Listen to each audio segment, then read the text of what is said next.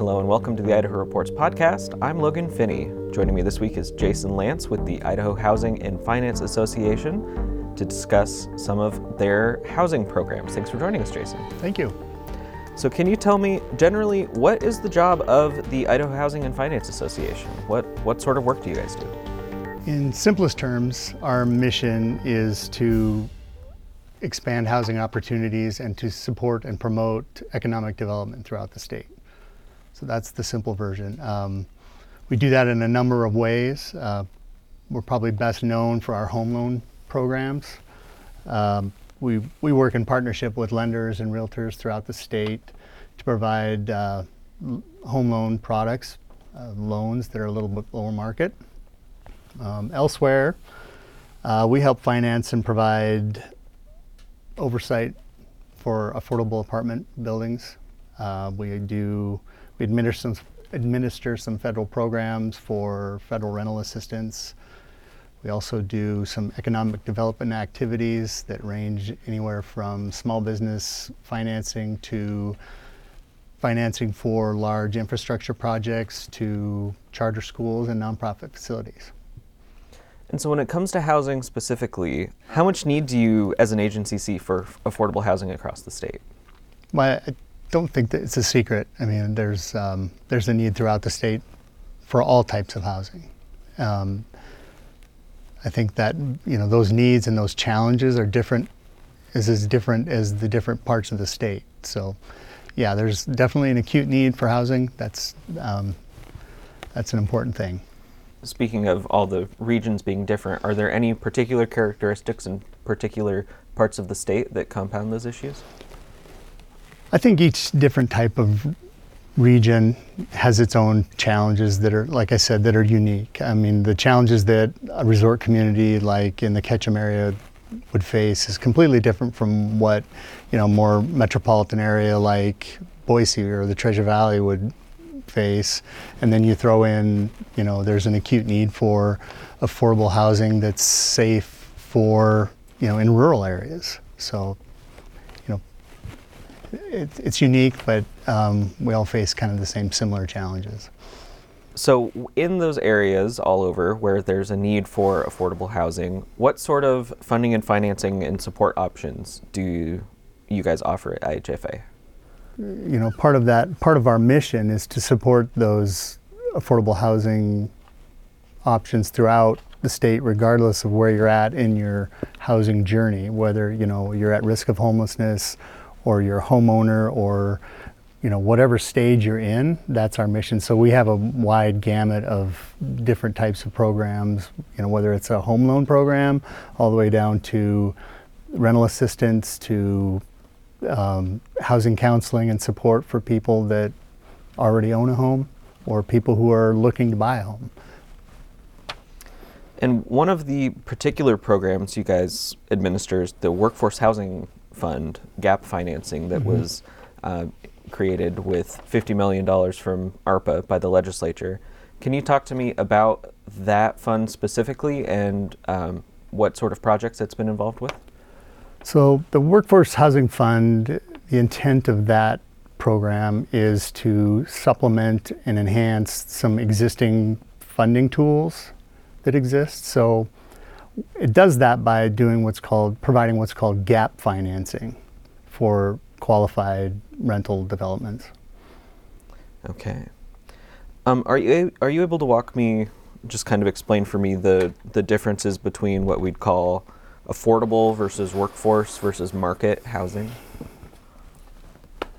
I can. I think affordable housing is kind of a broad term, and it's relative to, it relies on a lot of different factors, whether it's your income or where you live or who you live with. That's kind of the affordable housing piece. I think the workforce housing is a little more specific, a little more accurate. Basically, as the name implies, it's, the intent there is housing for people who are increasingly finding it difficult to find affordable housing that are in the workforce already. And that could be anywhere from nurses to teachers to first responders. How much interest has the association seen in this workforce housing fund? How many applications do you get, and how many projects have been approved?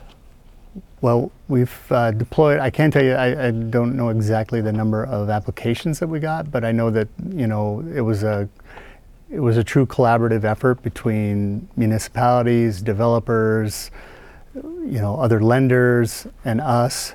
And the result is 1,150 new affordable units in the state, new workforce units. Those 1,150 units are spread across 11 different communities, rural, urban, top to bottom, and 17 developments in 11 different communities. It's a pretty good footprint. Yeah. This program is set up, it's described as a gap financing program. Can you just talk to me about that specifically? So gap financing is a very important piece to a complicated financial puzzle that's necessary to build these types of homes, these types of housing. The existing, we talked about it a little earlier, the existing financing programs, the financing tools, whether that's a federal tool like the low-income housing tax credit, or whether it's just, community investment. Those can't cover the entire cost of building and operating this type of affordable development. So where the workforce housing comes in is it bridges that gap between the cost and the revenue generated by rents that are a little bit lower than market rate. So when the workforce housing fund is being utilized, we've said it's utilized kind of in suite with some of these other tax credits. Can you kind of run me through those one more time?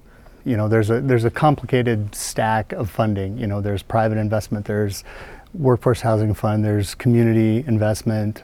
All those funding mechanisms stack up, and the workforce housing fund steps in again to fill that gap between what the affordable rents can support and then the cost of building and operating a development for the long term. Did I answer your question? Yes, and I'll ask it a different way. The low-income tax credit and kind of these other tools, what are those intended to address if it's not specifically workforce?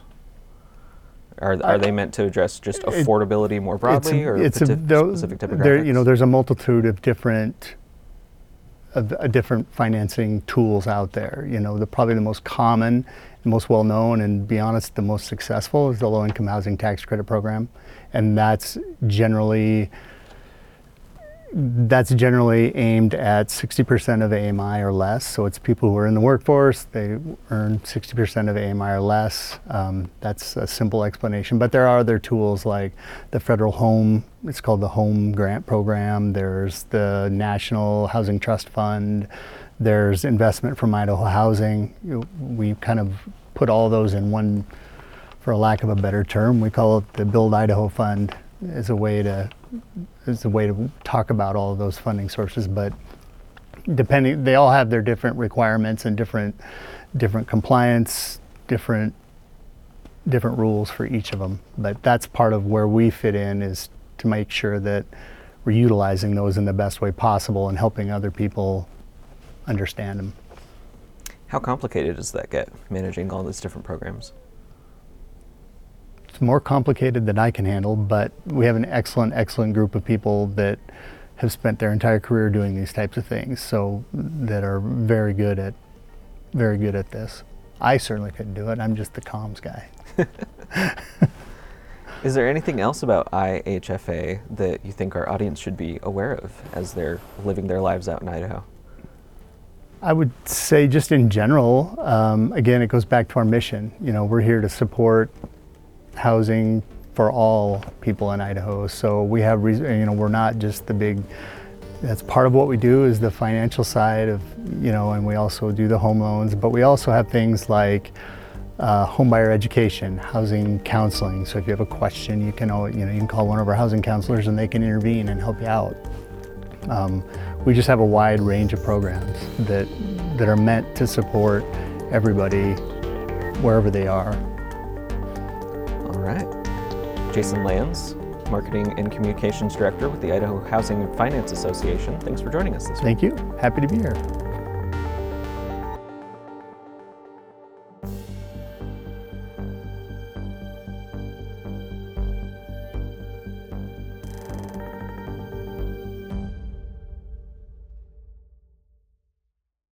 Presentation of Idaho Reports on Idaho Public Television is made possible through the generous support of the Laura Moore Cunningham Foundation, committed to fulfilling the Moore and Bettis family legacy of building the great state of Idaho, by the Friends of Idaho Public Television, and by the Corporation for Public Broadcasting.